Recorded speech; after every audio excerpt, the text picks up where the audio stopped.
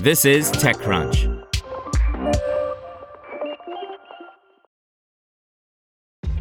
This episode is brought to you by ShipStation. You know, some things take a lot of work, like sending little robots to far-off distant planets. And just as that's challenging, so too is running a successful e-commerce business, especially when there's so much to do. So I want to introduce you all to ShipStation. Now, I love using ShipStation because of its easy-to-use dashboard, which makes managing orders and printing labels a breeze and super smooth. Oh, and the customer service is just out of this world.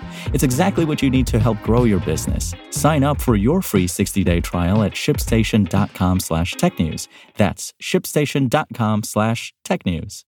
Ford's joint EV battery venture increases wages at planned factories amid UAW strike, by Kirsten Korosek.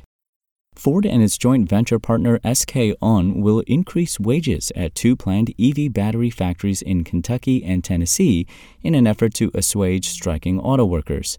That offer might not be enough. The joint venture, known as Blue Oval SK, said it's offering higher wages for maintenance technicians and associate maintenance technicians ranging from $24 to $37.50 per hour based on experience. These jobs are available now at Blue Oval SK battery plants in Stanton, Tennessee, and Glendale, Kentucky. Blue Oval SK said it conducted a wage and benefit benchmarking study to determine employee pay and benefits.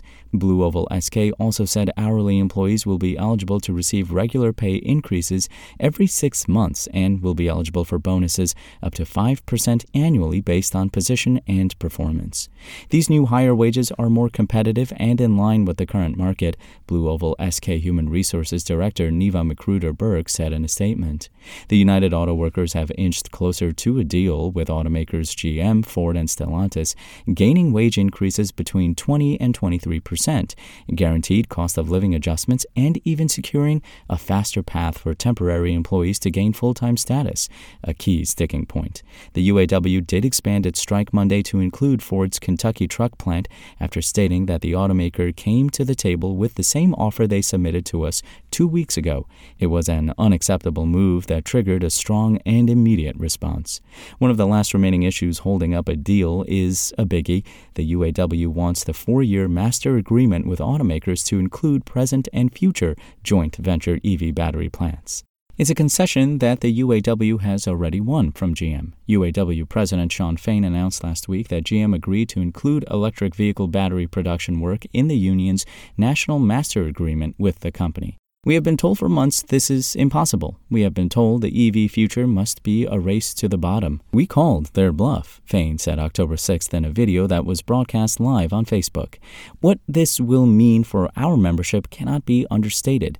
The plan was to draw down engine and transmission plants and permanently replace them with low-wage battery jobs.